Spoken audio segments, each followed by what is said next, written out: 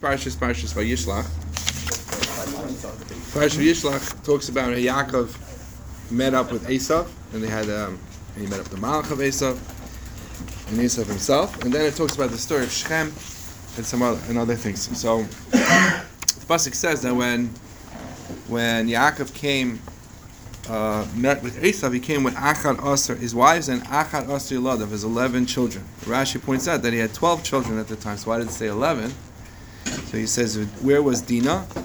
He had put Dinah into a box so that Esav shouldn't set eyes on her. And Rashi says that he was punished with what happened in Shechem because of the fact that he prevented Dinah from prevented Dinah from meeting Esav, because maybe she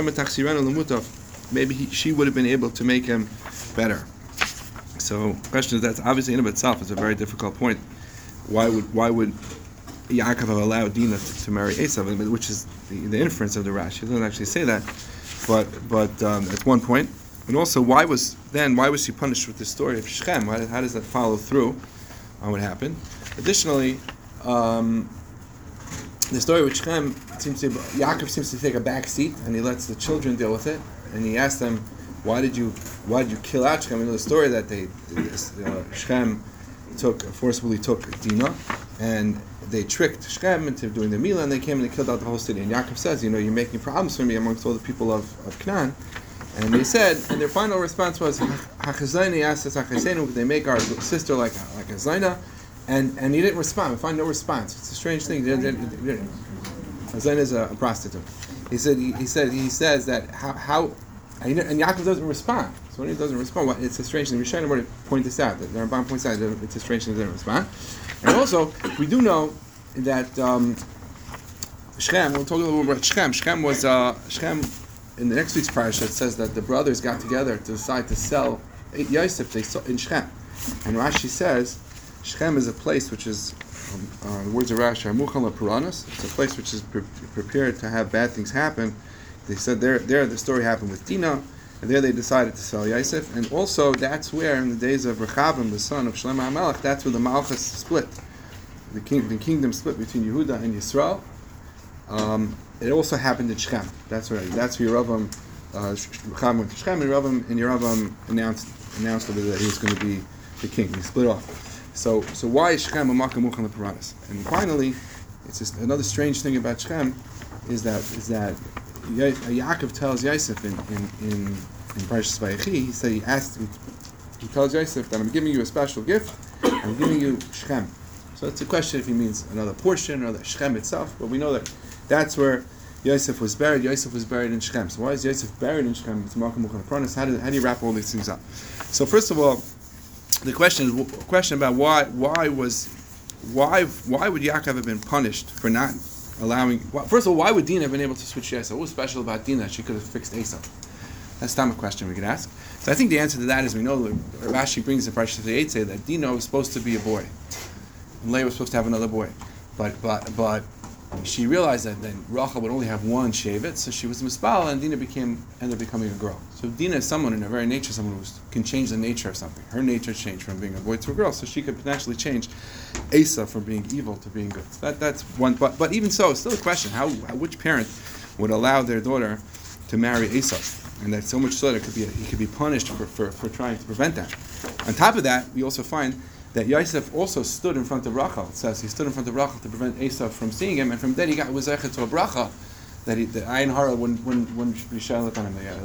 So he got a bracha for trying to avoid Esav looking at him, and Yaakov gets punished for trying to prevent it.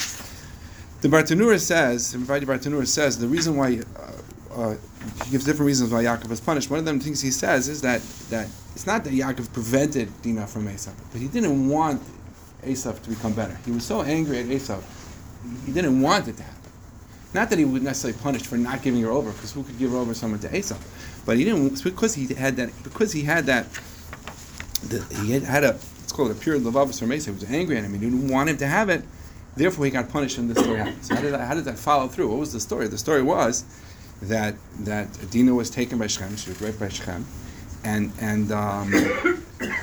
so she's taken away against her ratzai, and then the brothers came, and they displayed a sense of unity with Dinah, right? Just like you. What are you being punished?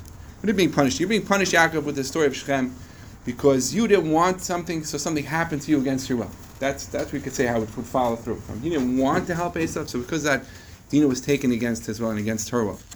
But we find that not only was there a punishment to Shechem, but they responded in a way to fix up what was wrong. How did they respond to fix up what was wrong? Because they rallied around Dinah. You didn't want to help Esav. You didn't want him to have help. But now your brothers, your children, showed that they did stand and try to help each other. They did try. They wanted Dinah. They didn't want Dinah to have a problem, and they helped her. And they got together and helped her. And that's why you could explain why Yaakov doesn't respond when they say, what doesn't Yaakov respond? Because that was the point. The point was, maybe I made a mistake. Perhaps on Yaakov's level, he made a mistake that he should have wanted Esav to be helped, even if he wasn't going to give her over in a practical manner anyway. But once he saw that his children had perfected that fault in the sense that they were rallying around each other, he was okay, and he understood that at least there was a point.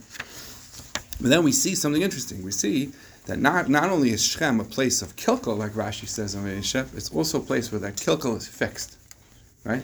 Here, the kilkel was Dinah was taken because of its imperfection, perhaps, in Yaakov, but the children showed they didn't have that imperfection. So where do we see that? Where do we see that as well? By the other things which were mentioned, the kilkel of Shechem, which was Yosef was sold, and the Malchus was split. So we see the Medrash brings that, just as an aside, the Medrash brings that a child was born from the union of Shechem and Dinah. That child, the brothers rejected that child, and Yaakov had to take the child to save her. She was a girl, and he put a kameah around her, and he sent her down to Mitzrayim.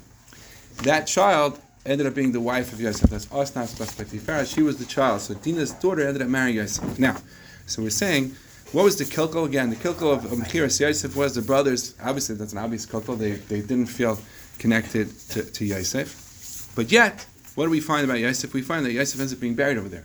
Why is he buried over there? So the Medrash says that Yosef told the brothers, "You're going to bury me over here. I'm asking you to take me up to bury me in Shechem because I want to show you that's where you decided to sell me. But I want you to bury me because just like you don't have anything against me anymore, I don't have anything against you." That's what he said. You bury me in Shechem. How did he come to this point? But how did he come to get rid of that anger against his brothers? Because the pasuk tells us that he said to them, "Don't be upset that you sent me here because it wasn't you." He says, Hashem wanted me to come down to Mitzrayim so that during the years of famine I could provide for you. So Yosef's attitude was, it's not you, it was Hashem. And therefore he was able to overcome that anger. And he was being honest with them when he said to them, I have nothing against you. How did Yosef know that he should react in that way? How did he understand this? But now we could see, if we put these two things together, I think we could see that Yaakov was punished because he was angry at Esav, and he viewed it as something between him and Esav, and therefore the story happened in Shechem. And what happened from Shechem? And because of that, the terrible story happened with Dinah. So Yosef learned from Yaakov's mistake. How did he learn from Yaakov's mistake? Because how did he know to learn from Yaakov's mistake? Because Yaakov sent down this girl to Mitzrayim, and she shows up. Yosef is there in Mitzrayim. He becomes the king, and lo and behold, Dinah's daughter was born from Shechem. So he starts thinking, one second, what happened to Shechem? It's plausible that Yaakov explained to his children, why did this happen to Dinah? I made a mistake. I was upset at Esav, right? He spoke about it.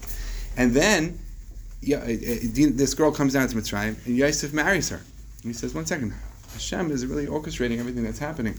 Maybe I shouldn't be angry at my brothers. And I'll prove to you that I think it could be that's the case. Because right after he marries Osnas, he has two children. And his two children, he calls them Menashe and Ephraim. And both of the names, it says, he calls them Menashe because Hashem made me forget all of the pain that I have, all the at Beis Avi. And then Hashem called him Ephraim because Hashem made me, I was able to be fruitful even in place of my pain. Meaning he saw, at that point, after he got married and had his children, he was able to recognize that everything is coming from Hashem.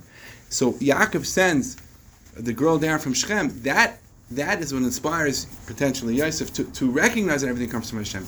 So Shechem, which was the place of the kilkel of the brothers, of splitting things up in that fight, but that was also the place, out of there came the tikkun, that this girl came and inspired Yosef to recognize and not to fight with his brothers, and to learn from the mistake that happened originally in Shechem, and say, and then you go to the next step, that the same thing happens. So that why do we want the Malchus to split in Shechem? Because the same reason, because the Malchus we know, even though the Malchus is something that split, but that's a temporary thing. And La'asa Lavai, we agree in the Haftarah in Parshas Vayishloch that Yehuda and Yosef, those are the two Malchus, they're going to come together, and there'll be one kingdom again. And so we want the split to happen in Shechem, because the Shechem is a place that not only the split happens, because they'll be able to come back together, because they'll recognize that everything comes from Hashem. And not only will we recognize, the pasuk says in Tzfanya also, that it says about even the non-Jewish people, that